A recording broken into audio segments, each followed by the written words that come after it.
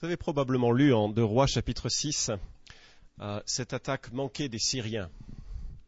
Non ? C'était il y a quelques siècles, c'est vrai, on n'en a pas entendu parler sur France Info, c'est plus partie de l'actualité, mais voilà que le roi était entouré des armées syriennes qui étaient prêtes à investir en fait le domicile d'un prophète. Le prophète Élisée qui était considéré comme un ennemi parce que chaque fois que les Syriens allaient quelque part, le prophète Élisée disait au roi « passe pas par là, ils sont là-bas ». Alors c'était pour le coup pas très sympathique pour les armées syriennes qui n'arrivaient jamais à vaincre Israël, bien sûr. Et le prophète continuait ses indications et dans la cour du roi Ben-Hadad de Syrie, on lui a dit « mais en fait, la raison de ces ratés dans tes attaques, c'est qu'il y a un prophète qui dit où tes armées se trouvent. » Alors, le roi, bon stratège, décide de supprimer le prophète. Il envoie toutes ses armées entourer la maison du prophète Élisée. Et vous imaginez les armées syriennes qui n'étaient pas des armées de gens courtois. Vous imaginez les armées syriennes qui arrivent un peu comme des sauterelles partout. Et puis il y a le serviteur d'Élisée qui est là devant l'avancée de ces armées, et puis qui a peur. Enfin, moi j'aurais peur.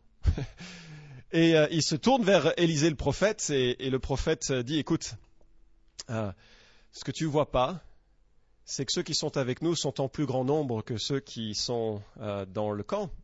Et il prie ainsi, il dit, Seigneur, ouvre les yeux de ce serviteur pour qu'il puisse voir. Effectivement, Dieu lui ouvre les yeux spirituels et il découvre qu'autour de leur maison, il y a, c'est vrai, les armées terrestres, mais il y a des armées célestes, en quantité, des anges, et ça rigole pas. Ça rigole pas et c'est pour ça que le prophète est tranquille et reposé. En fait, très souvent, finalement, notre vision de la réalité, elle est comme celle du serviteur, n'est-ce pas ? Elle est très terrestre. On voit la réalité des situations qui nous entourent. Ça peut être le chômage, ça peut être la maladie, ça peut être la difficulté parfois à grandir en Christ, ça peut être les frustrations de l'existence, ça peut être tout ce qui nous enveloppe, nous freine, et puis on voit pas d'une manière spirituelle qui est Jésus. Bien sûr, on voit de manière humaine, en lisant les écrits de la Bible, on se rend compte combien le Christ était un être extraordinaire et on sait qu'il nous appelle à une vie qui est extraordinaire et on sait qu'il nous prépare une place et on sait, mais on le sait sans le voir. Et le texte que nous lisons ce matin, il nous rappelle la grandeur réelle de Jésus et nous invite à nous projeter un peu dans une adoration renouvelée de la personne de Jésus-Christ. Je vous invite à ouvrir vos Bibles en Matthieu chapitre 17. Matthieu chapitre 17, on va continuer ce que j'ai laissé de côté si maladroitement la semaine dernière, mais ça nous donne l'occasion d'aller plus loin avec ce texte. Je pense que c'est un des textes les plus fondamentaux pour comprendre qui est Jésus. Et je pense que c'est un de ces textes dont il faut s'imprégner pour être véritablement imbibé de la gloire de Jésus. Une gloire qui ne nous paraît pas si évidente, puisqu'on est beaucoup plus à l'aise avec la notion, la conception, la compréhension de Jésus, le Dieu qui vient marcher sur terre et le Dieu qui est homme. Mais le Dieu de gloire, c'est quelque chose avec lequel on a de la peine parce que ça nécessite une certaine imagination de notre part. Une imagination de choses que l'on ne voit pas. Matthieu chapitre 17. 6 jours après, Jésus prit avec lui Pierre, Jacques et Jean son frère et il les conduisit à l'écart sur une haute montagne. Il fut transfiguré devant eux, son visage resplendit comme le soleil et ses vêtements devinrent blancs comme la lumière. Moïse et Élie leur apparurent, ils s'entretenaient avec lui. Pierre prit la parole et dit à Jésus, « Seigneur, il est bon que nous soyons ici. Si tu le veux, je dresserai ici 3 tentes. Une pour toi, une pour Moïse et une pour Élie. » Comme il parlait encore, une nuée lumineuse les enveloppa et voici qu'une voix sortit de la nuée qui disait « Celui-ci est mon fils bien-aimé, en qui j'ai mis toute mon affection. Écoutez-le. » Lorsqu'ils entendirent cela, les disciples tombèrent la face contre terre, saisis d'une crainte violente. Mais Jésus s'approcha, les toucha et dit levez-vous, soyez sans crainte. » Ils levèrent les yeux et ne virent que Jésus seul. Semaine dernière, on a vu pourquoi Jésus prend ces 3 personnes avec lui. Et c'était important parce que, voyez-vous, dans l'histoire ici, il y a 2 témoins du passé dont on va parler, et puis il y a 3 témoins de l'événement. Un va bientôt mourir, c'est Jacques, il sera tué sous Hérode en Actes chapitre 12. Et 2 témoins présents qui nous rapportent l'histoire et qui nous permettent de comprendre et de savoir que Jésus est vraiment le Dieu de gloire. Parce que ce qui se passe ici n'est en fait rien d'autre que la manifestation de qui est Jésus dans son identité de gloire. Parfois on se demande, parce que la question en fait défie notre entendement, qu'est-ce que Jésus a laissé lorsqu'il est parti du ciel pour venir sur la terre ? Qu'est-ce qu'il a laissé ? Et parfois on est maladroit quand on l'exprime. Il y en a qui disent qu'il a laissé une partie de ses attributs, mais il ne peut pas avoir laissé une partie de ses attributs. Ses attributs, ses qualités, c'est ce qu'il est. Dieu est omniscient, il sait toutes choses, il l'a gardé. Il n'a pas toujours choisi de l'utiliser, mais il l'a gardé avec lui. Son omnipotence, sa capacité de faire tout ce qu'il a envie de faire, il l'a gardé. Pensez bien que s'il ne l'avait pas gardé, il n'aurait pas pu calmer une tempête. Qu'est-ce qu'il a laissé lorsqu'il a quitté son ciel de gloire pour venir sur terre ? Bien, la chose la plus centrale et que l'on retrouve tout au long de l'Écriture et qui nous permet de comprendre ce qu'est l'incarnation, c'est qu'il a laissé sa gloire, le poids de sa personne. Ésaïe 53 a prophétisé qu'il n'avait rien pour attirer notre regard. Jésus marchant sur terre, on ne pouvait pas détourner son regard en sirotant un café comme ça dans un bar. Jésus marchant devant, ça n'aurait pas suscité notre intérêt. Enfin, c'était un homme qui marchait comme ça. Il n'y avait rien de particulier en sa personne, naturellement. Il s'est dépouillé, Philippiens chapitre 2, il s'est dépouillé d'une gloire immense, pesante, dans le sens qu'elle a du poids. C'est l'étymologie du mot gloire. Il s'est dévêtu, dépouillé d'une partie de cette lumière pour quelque part la masquer en se revêtant ou en ajoutant une autre peau, la nôtre, celle des hommes. Et ce qui se passe à partir des versets 2, lorsqu'il est transfiguré, il est littéralement métamorphosé, c'est qu'il y a soudainement un voile qui s'enlève et on voit qui est Jésus véritablement. Toute la splendeur de son être, toute la lumière de son être, toute la beauté de sa divinité est en partie dévoilée. Moi, ce que je trouve absolument fabuleux, je l'ai souligné peut-être trop la semaine dernière, je ne vais pas revenir dessus, juste un petit peu. Ce que je trouve extraordinaire, c'est que cette lumière que Dieu émet, on la retrouve dans le passé. Vous vous souvenez de ça ? Moïse, lorsqu'il a rencontré Dieu, son visage brillait de cette rencontre, au point que c'était intolérable pour ceux qui en étaient les témoins. Il est redescendu de la montagne après avoir rencontré Dieu, et il illuminait autour de lui. Et les gens n'osaient même plus le regarder tellement c'était un reflet qui interpellait. Bien sûr, avec le problème, c'est que ce reflet diminuait avec le temps. Moïse n'a pas gardé cet effet d'ampoule, enfin pas d'ampoule, non, de reflet de Dieu dans le temps. La Bible nous rapporte en Corinthiens que c'était une gloire passagère. Parce que cette communion, une fois réalisée, n'a pas tenu, je dirais, dans sa vie et dans son reflet tout au long des temps. Et ce qui, par contre, est de Jésus, c'est que cette gloire qui est la sienne et que l'on voit en Matthieu 17, cette gloire-là, il l'a retrouvée. Lorsque Jésus prie en parlant de son retour auprès du Père, il dit que glorifie-moi de la gloire que j'avais auprès de toi. Et lorsqu'il sort de cette vie terrestre et qu'il remonte dans le ciel, il retrouve cette gloire qu'il a laissée, mais cette fois-ci modifiée parce qu'il maintient un aspect humain, l'aspect de son incarnation. Nous le verrons dans le ciel avec les plaies, cicatrisées certes, mais toujours visibles du sacrifice extraordinaire qu'il a réalisé. Donc, le Dieu de gloire quitte une partie de sa gloire, revêt une peau humaine, il est vraiment en chair et en os, et il revient dans le ciel récupérer, en quelque sorte, la gloire qu'il a laissée. Mais le phénomène vu en Moïse se retrouvera dans la vie des rachetés.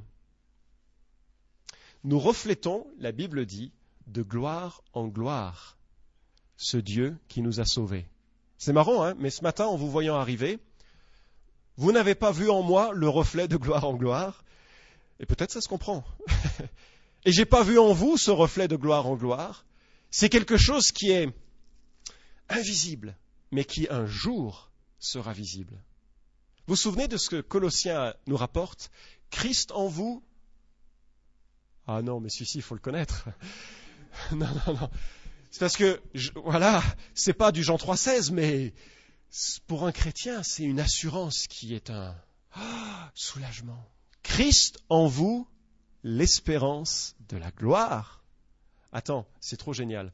Lorsque l'on va mourir et que l'on va être ensuite, au moment du retour de Jésus, glorifié, nous reflèterons comme Moïse la gloire de Dieu, sauf qu'elle sera éternelle.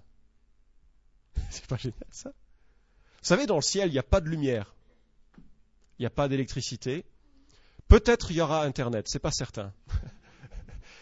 Oui, c'est n'importe quoi. Mais, à propos de la lumière, c'est Dieu qui est la lumière. Et nous reflèterons cette lumière. Et je crois que toute la création va refléter cette lumière d'une manière qui ne nous est pas permis de bien saisir. C'est rapporté dans l'Apocalypse et ça demeure quelque part un peu mystérieux parce que c'est en dehors de toute compréhension que l'on en a aujourd'hui. Daniel chapitre 12 verset 3 prophétise ceci. Écoutez bien. Les hommes qui auront eu de la sagesse resplendiront comme le firmament. Ceux qui auront amené un grand nombre à être justes brilleront comme les étoiles à toujours et à jamais. Je trouve que c'est pas mal. Et c'est ça aussi, cette transfiguration de Christ. C'est aussi ce reflet que nous attendons et qui un jour va profondément bouleverser l'existence. Et ça, c'est aussi ce qui nous est montré dans ce texte. On va avancer maintenant. Les messagers de la gloire du Christ. À partir du verset 3 et 4, on voit Moïse et Élie qui apparaissent et qui s'entretiennent avec lui. C'est surprenant de voir Moïse et Élie. Enfin, je ne sais pas, si j'avais été présent, j'aurais posé plein de questions à Moïse et Élie. J'aurais posé plein de questions du style « Comment ça va entre Adam et Ève ?» Tout un tas de choses que peut-être... oui, si Jérémie pleure toujours, si... Enfin, oui, parce que dans l'Ancien Testament, elle était un peu comme ça. Enfin, tout un tas de trucs, peut-être plus profonds aussi. Mais voilà que Moïse et Élie apparaissent, et pourquoi pas Abraham ? Pourquoi pas David ? Pourquoi pas d'autres grands de l'Ancien Testament ? Alors bien sûr, je ne sais pas pourquoi de façon définitive, mais je vous suggère que nous avons ici les représentations ou les représentants de l'Ancien Testament. Vous savez pourquoi ? Parce que l'Ancien Testament est souvent qualifié, dans les mots de Jésus, par la loi et les prophètes. La loi et les prophètes. D'ailleurs, comme en quelque sorte ce qui va certifier que Jésus est bien le Messie. Un certificat qui est d'autant nécessaire qu'un jour un homme viendra disant « Non, c'est moi le vrai Messie ». Pour nous, c'est important de bien connaître ce que l'Ancien Testament dit, pour bien connaître les critères, les qualités du véritable Messie. Toujours est-il que la loi et les prophètes témoignent de Jésus, et la loi, elle a été donnée par qui ? Moïse, nous dit Jean 1, 17. C'est Moïse, l'un des plus grands leaders de tous les temps, qui a réussi à conduire 1,5 million d'individus, à peu près, hors d'Égypte, dont la plupart étaient incrédules, rebelles, revêches, désireux de revenir en arrière, pour les asseoir dans l'alliance que Dieu a donnée en Sinaï. Un grand homme, véritablement. Élie, quant à lui, était un prophète hors pair, pour avoir su confronter l'idolâtrie de son temps et pour avoir fait glorifier le nom de Dieu au milieu d'Israël. Et à tous deux, je pense que leur témoignage est la signature de toute la Bible qui précède le Nouveau Testament pour dire que c'est vraiment Jésus, le Messie. D'ailleurs, à un moment donné, le Christ le dit aux religieux de son temps, « Vous sondez les Écritures, c'est-à-dire l'Ancien Testament, parce que vous pensez avoir en elles la vie éternelle, mais ce sont elles qui rendent témoignage de moi. » Jean 5, 39. C'est aussi intéressant d'observer qu'il y a quelques parallèles entre ces deux hommes. Moïse était le modèle du prophète à venir. En Deutéronome chapitre 18, il y a des choses très intéressantes. Enfin, il y en a beaucoup dans la Bible, mais en Deutéronome 18, Dieu dit, tu ne vas pas voir des voyants. Tu ne vas pas voir des faux prophètes. Tu ne vas pas voir des gens qui sont dans l'occultisme, qui invoquent les morts. Tu ne vas pas voir ça.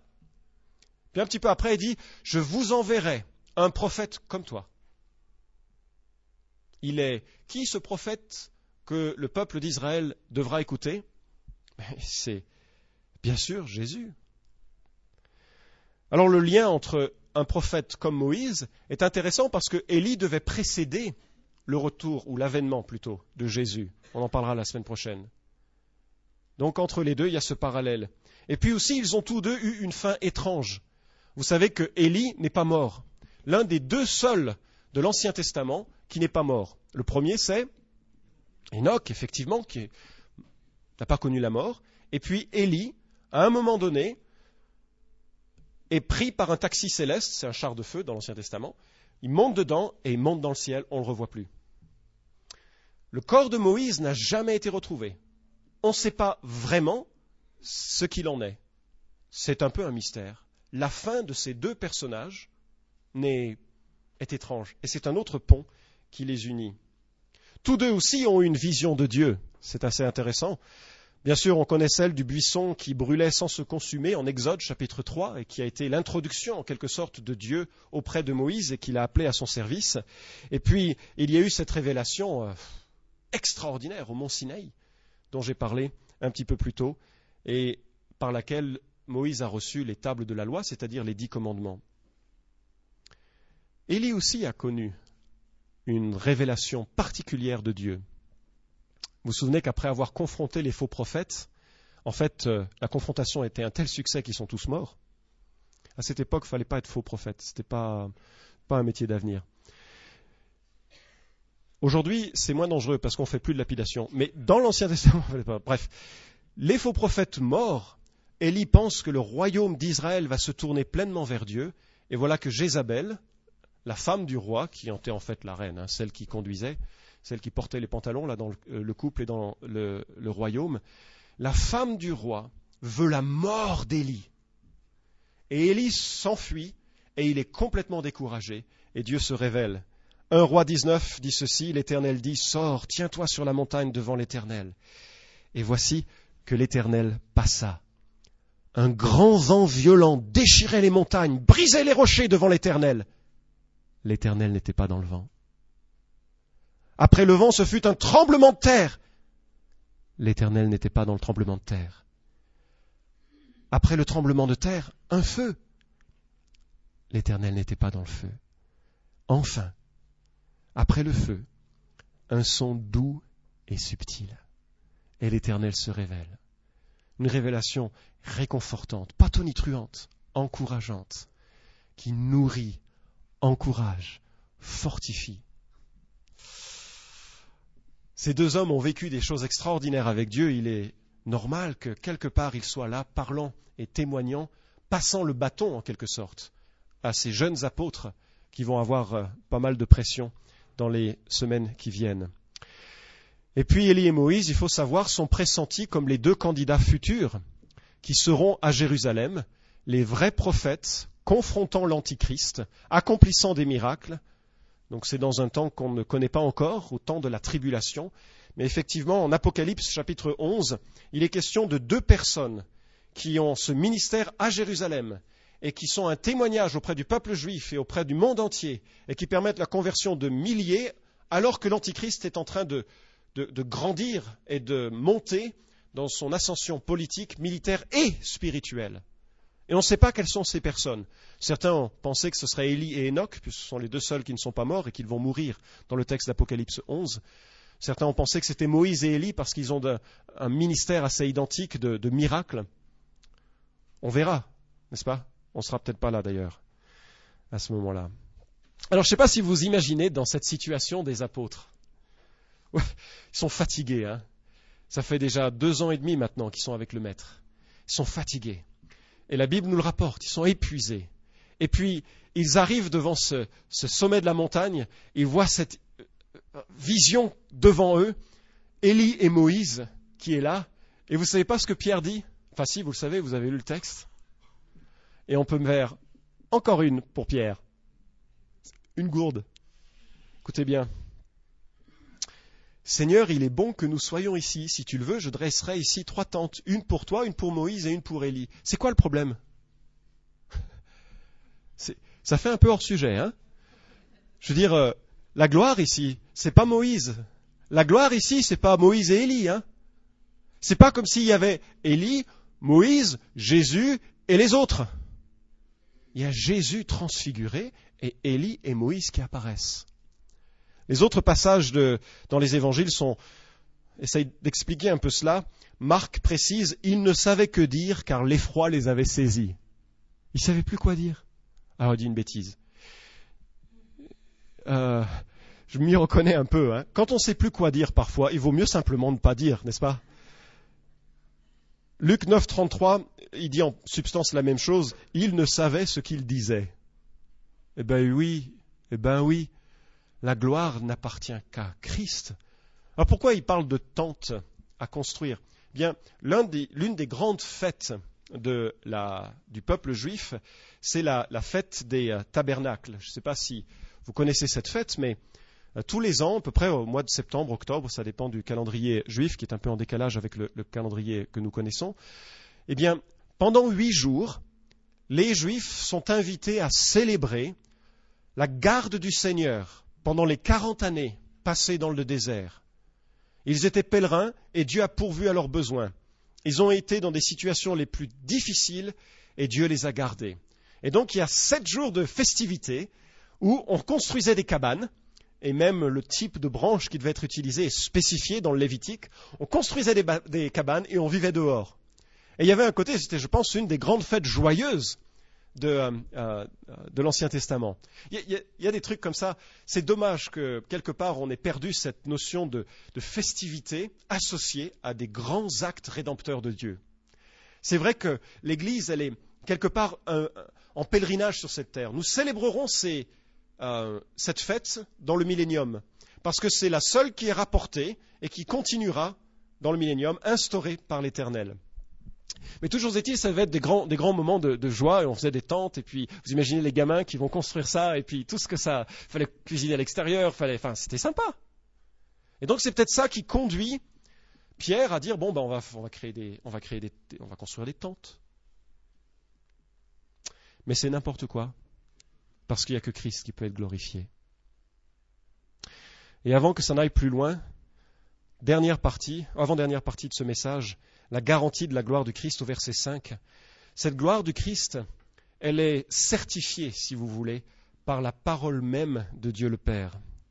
Comme il parlait encore, verset 5, une nuée lumineuse les couvrit, et voici, une voix fit entendre de la nuée ces paroles, celui-ci est mon Fils bien-aimé, en qui j'ai mis toute mon affection. Écoutez-le. Luc 9, 34, comme il parlait ainsi, une nuée vint les envelopper, et les disciples furent saisis de crainte, tandis qu'ils entraient dans la nuée. La nuée, bien sûr, c'est le symbole de la présence de Dieu, que l'on retrouve déjà dans l'Ancien Testament, en Exode 13, 21, où l'Éternel allait devant le peuple d'Israël, quand il sortait donc d'Égypte et dans son cheminement, le jour dans une colonne de nuée pour les guider sur le chemin, et la nuit dans une colonne de feu pour les éclairer, afin qu'ils marchent jour et nuit. Exode 13, 21. C'est aussi dans cette nuée que nous allons un jour être absorbés. 1 Thessaloniciens 4, 17 nous dit ensuite, nous les vivants qui serons restés, nous serons enlevés ensemble avec eux dans les nuées à la rencontre du Seigneur dans les airs, et ainsi nous serons toujours avec le Seigneur. C'est aussi de cette nuée que le Christ redescendra, mais cette fois-ci non pas pour prendre les siens, mais pour accomplir un jugement d'une grande portée. Apocalypse, chapitre 14, versets 14 à 16 nous dit « Je regardais et voici une nuée blanche. Et sur la nuée était assis quelqu'un qui ressemblait à un fils d'homme. Il avait une couronne d'or sur la tête et une faucille tranchante à la main. Un autre ange sortit du temple en criant d'une voix forte à celui qui était assis sur la nuée « Lance ta faucille et moissonne, l'heure est venue de moissonner, car la moisson de la terre est mûre. » Celui qui était assis sur la nuée jeta sa faucille sur la terre, et la terre fut moissonnée. Et ce n'était pas une bonne nouvelle pour ceux qui sont dans ce moment. Et cette voix se fait entendre, cette voix qui confirme que Jésus est véritablement le bien-aimé envoyé du Père pour accomplir son œuvre et mourir sur la croix. Gardez bien en tête le contexte que juste quelque temps auparavant, 6 jours avant, l'apôtre Pierre vient de s'opposer à la mort de Jésus. Et l'apôtre Pierre a été corrigé vertement par le Christ en disant « Mais arrière de moi, Satan, tes pensées ne sont pas celles de Dieu. » Là, c'est Dieu en la personne du Père, qui dit « Mais vous écoutez mon fils, vous écoutez mon fils. » Jean 5, 19 nous rapporte « Le Fils ne peut rien faire par lui-même, mais seulement ce qu'il voit faire au Père. Et tout ce que le Père fait, le Fils aussi le fait également. » Jean 8, 29, « Celui qui m'a envoyé est avec moi, il ne m'a laissé seul parce que moi, je fais toujours ce qui lui est agréable. » Vous savez quoi, je suis surpris, mais il y a un nouveau mouvement qui se met en place, ça arrive toutes les X nombre d'années. Mais je lisais cette semaine, à propos du sacrifice de Christ, cette citation suivante, que la conception que l'on a du sacrifice de Jésus pour les péchés du monde est une aberration, parce que ça ressemble à une forme d'abus d'enfant à l'échelle cosmique. Non, mais vous entendez ça ? C'est-à-dire que ce que cette personne qui se dit évangélique écrit, c'est que le Père qui punit le Fils quand il meurt sur la croix, c'est comme un abus d'enfant. Mais on a nié l'Évangile en disant cela. On a nié ce qui précisément est le seul moyen pour les hommes d'être sauvés. Moi, je comprends pourquoi, quand Pierre a commencé à s'opposer au sacrifice de Christ, Jésus a dit « Arrière de moi, Satan ». Moi, je comprends aussi pourquoi le Père prend le temps de dire avec sérieux « C'est mon fils, vous l'écoutez ». Parce que le plan qui va s'accomplir dans les 6 prochains mois ici est crucial. Et vous connaissez combien Jésus a dû prendre la ferme résolution de se rendre à Jérusalem pour y mourir. Et vous savez à quel point dans le jardin de Gethsémanée, Jésus a dû imposer à sa volonté de suivre celle du Père pour aller jusqu'au bout et de boire la coupe de souffrance pour nos péchés. Tous mes péchés de cette semaine sont sur cette croix-là. Tous mes péchés de la semaine prochaine sont déjà sur cette croix. Je ne puis être justifié, je ne puis avoir qu'une espérance ferme que grâce à Jésus-Christ qui meurt sur la croix. Le Père confirme sa volonté, Jésus doit se rendre à Jérusalem et remarquez, constatez avec moi le poids de cette gloire. Je termine avec cela, versets 7 et 8. Lorsqu'ils entendirent cette voix, les disciples tombèrent sur leurs faces, furent saisis d'une grande frayeur. Mais Jésus s'approcha, les toucha et dit « Levez-vous, n'ayez pas peur ». Chaque fois que Dieu manifeste sa gloire, les hommes sont terrifiés.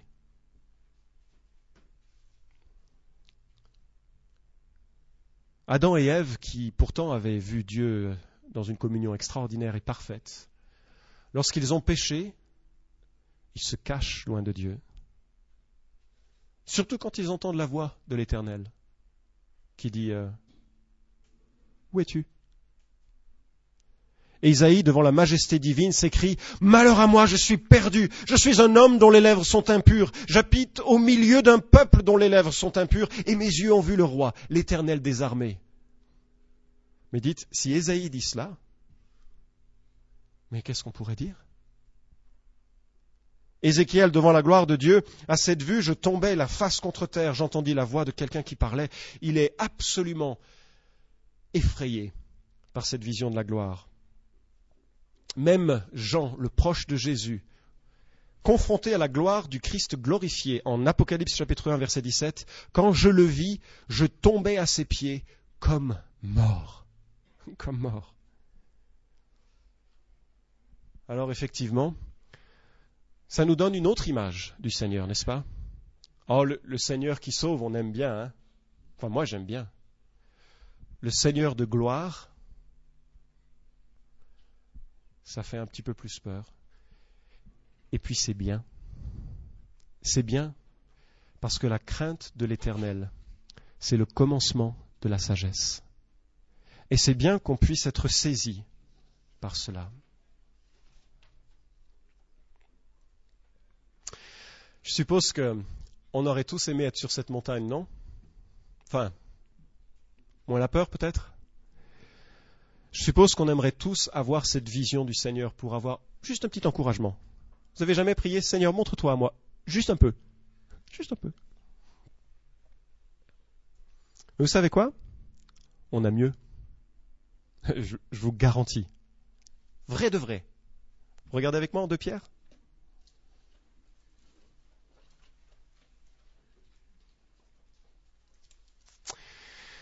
Oui, il faut redescendre de la montagne parfois. Hein.